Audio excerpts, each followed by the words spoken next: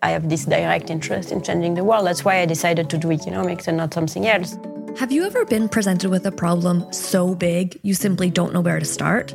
Sure, world peace or access to the necessities like clean drinking water, food, and education for all are things we may want, but you'd have to be dreaming to think you can actually achieve them. Or would you?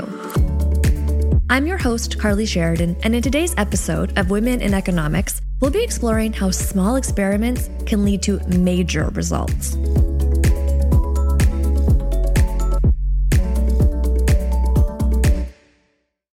On the scale of big global problems, poverty is at the top. Ending poverty is number 1 of the United Nations 17 Sustainable Development Goals. The World Bank Group has 2 main goals: to end extreme poverty and promote shared prosperity. Oxfam International's key 6 goals are all centered around ending poverty, and this is just a tiny scratch on the surface of a very long list of international organizations and collectives working to eradicate or reduce poverty around the world. Today's guest, economist and Nobel Prize winner Esther Duflo, has not only devoted her career to tackling poverty, she's pioneered a new methodology to actually address it. Instead of asking, how can we end poverty, Duflo focused on smaller and thus by nature, easier to answer questions. Several of them. And her work on the topic could be more crucial today than expected. According to the World Bank Group, extreme poverty is no longer on the decline. The onset of COVID-19, coupled with climate change and ongoing conflict, resulted in a rise of global poverty rates, something that has not happened in nearly 25 years. The World Bank Group predicts that 120 million people are living in poverty due to the pandemic alone, and they expect that number to rise to 150 million by the end of 2021. Part of Duflo's magic is her ability to offer very tangible solutions to inherently complex or even abstract issues. So let's dive in. To get us started, how would you describe the work you do and the process behind it? So at a very broad level, of course, I work on poverty, and in particular poverty in poor countries. I like to do things that have immediate policy implication or quasi-immediate policy implication on top of telling me something about how people behave. Sometimes it involves setting up research projects directly with the government where the lesson would be immediately carried over to how they're doing their things. Or sometimes it could be one step removed, but designing something that someone might be interested in to take up at some point. Randomized controlled trials is what I do for a living. And the principle of a randomized controlled trial is you have a group of, say, villages, and then you randomly select some fraction of them where you implement a new program, and then you compare to the status quo. The idea that randomized control trials, which are essentially social experiments, could address poverty was not something many researchers had done before Duflo. The conversations about poverty had always centered around aid. Some development economists believed aid was the most effective tool to alleviate poverty, while those on the opposite side argued that simply providing more and more financial aid could do more harm ultimately than good. Rather than engage in this binary view, Duflo and her co-researchers set out to examine how the disadvantaged think and make decisions. Carefully controlled randomized trials were the foundation, but they also did something else. They spoke with the people in the communities they worked with. And perhaps even more unexpectedly, they listened to what they had to say. I have this direct interest in changing the world. That's why I decided to do economics and not something else. So that sort of gives me a series of topics that I think about. For example, immunization is one that I've been just very passionate about because it seems such an unforgivable waste that 20 million kids each year are not getting measles or DTP3, which could save their lives. The vaccine is there. We should do something about getting it to the kids. So a few years ago, I worked with an NGO to conduct a randomized controlled trials to investigate the effect that small incentive could have on immunization. In that program, what we had done is actually 2 treatments. One is improving the supply of immunization, making sure that there are camps that are very regularly organized. And another that was on top of that, giving people small incentive for immunization. We found that already improving the supply improves immunization, but it's very expensive to do. So if you add a little bit of incentive that increases immunization further, it's very, very cheap to do. so that it's actually more cost-effective than just having a supply intervention, because you leverage your supply intervention by giving this demand incentive. Since then, I've been knocking at every door, trying to convince people that we should try that on a larger scale to see whether it could be embodied in the government programs. And it worked, eventually. The government of Haryana, a large state in northern India, the same state that Delhi is found in, was interested. In some districts of Haryana, immunization rates were incredibly low. While Duflo and her co-researchers sought out a government partner, they'd also been conducting work related to social networks and how influential people in those social networks can change other people's behavior or opinions. We had devised a very simple method to identify who is influential in the social network. The method is very simple. You just ask some people in the village. That sounds very trivial, but people had not really thought that one could do that. In the experiment, we worked on a very large scale in 7 districts in Haryana, and we started by working to create a little app that the nurses could carry with them on the field to register all the immunization that they gave to kids. That provided an information system for those 7 districts. And then that was used to do a number of things. Number one, in some places, randomly selected immunization incentives in the form of cell phone recharges, which is very easy to administer.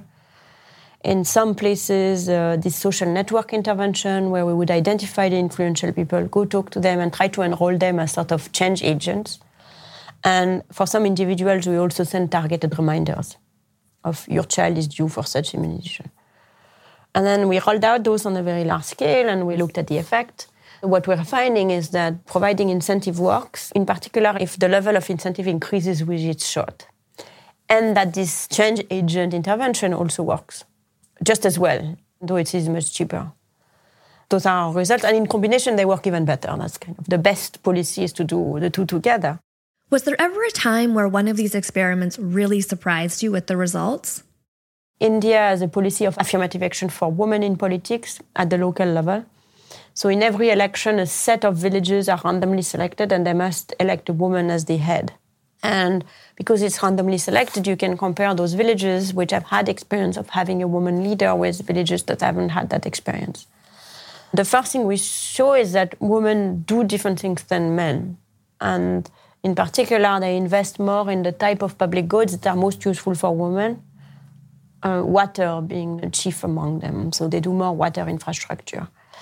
That was already an interesting result because most people would have guessed that those women are actually doing anything really different, but that was not true. We looked at people's aspiration for their children, and in particular for their daughters, after they've been exposed to a woman leader versus not. And what we found is that in villages which have had a woman leader, the gap in aspiration, in particular educational aspiration between boys and girls, lowers in places that have had a woman. And as a result, you have girls staying in middle school and not dropping out. So by exposing, in this case, young girls to a woman in power, they actually adjusted their own aspirations to what they deemed possible to achieve. Has there been a topic or an area that you've struggled to address through randomized control trials? Micronutrients is really one of the vexing issues that we have had the chance to work on. In India, the main issue that people are facing is not a deficit of calories, but it's a deficit in nutrients. They don't get enough iron, they don't get enough various kind of vitamins.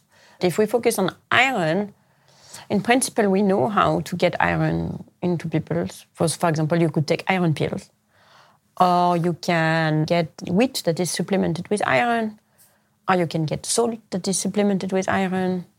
The technology exists, but getting people to change their habit and what they do and what they eat and what they feel comfortable with is actually extremely difficult.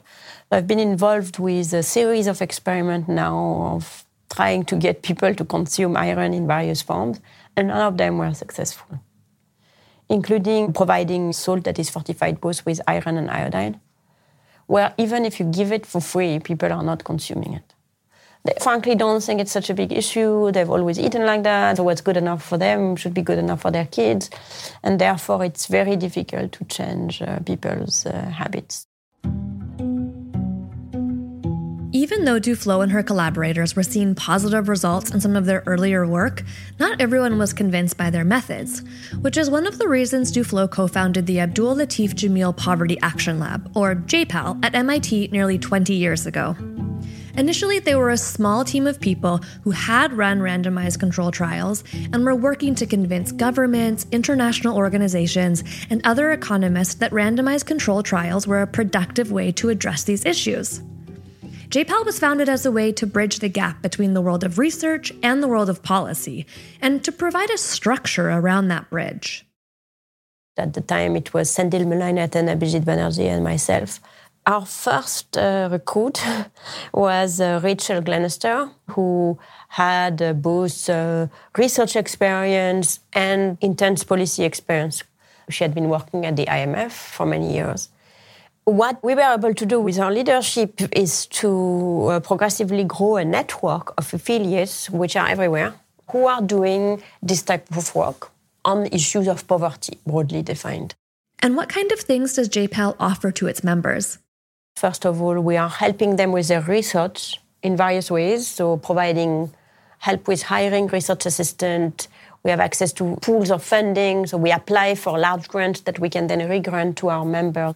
We have improved the quality of the research, the kind of the protocols that you need to follow to ensure that ethic rules are all satisfied and scientific integrity is respected and transparency in research is there, etc.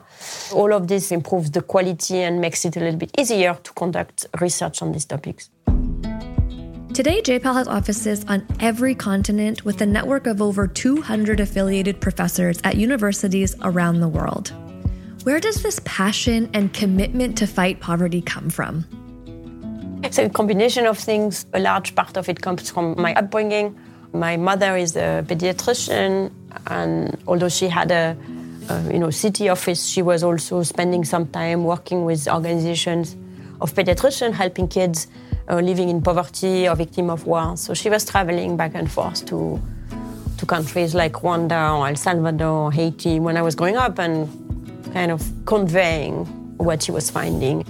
From a very early age, me and my siblings were all aware of how extraordinary our plight was compared to what we could have been dealt with and the responsibility, I guess, that it gave us. So we got exposed to poverty and that you can do something about it.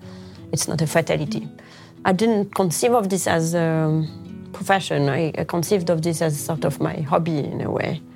Suddenly it dawned on me that economists have this really wonderful position in life where they can really think deeply about issues, but when they have something to share, they'll be in a position to share it with policymakers.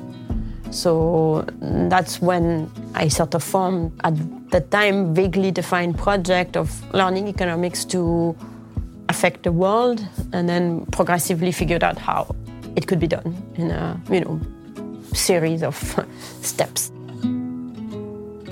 While I mentioned it briefly at the top of the episode, it bears repeating that Duflo is not just a brilliant and compassionate analytical thinker, she is also a Nobel Prize winner. When she was awarded this most prestigious prize in her field in 2019, she made history. She was the second woman to be awarded the prize, ever, and she was also the youngest person to win in the category of economic sciences. If there was ever a time to reimagine what the typical economist looks like and sounds like, I can think of no better candidate than Esther Duflo. Don't miss our next episode where we'll be exploring how to address another large and complex issue: inequality. Women in Economics is brought to you by UBS and the Center for Economic Policy Research, CEPR. It's hosted by me, Carly Sheridan, produced and sound engineered by Zoo Agency Berlin, with music provided by Artlist. Help us usher in this new era of economics by sharing the episode with a friend, relative, or colleague, and be sure to subscribe wherever you get your podcasts.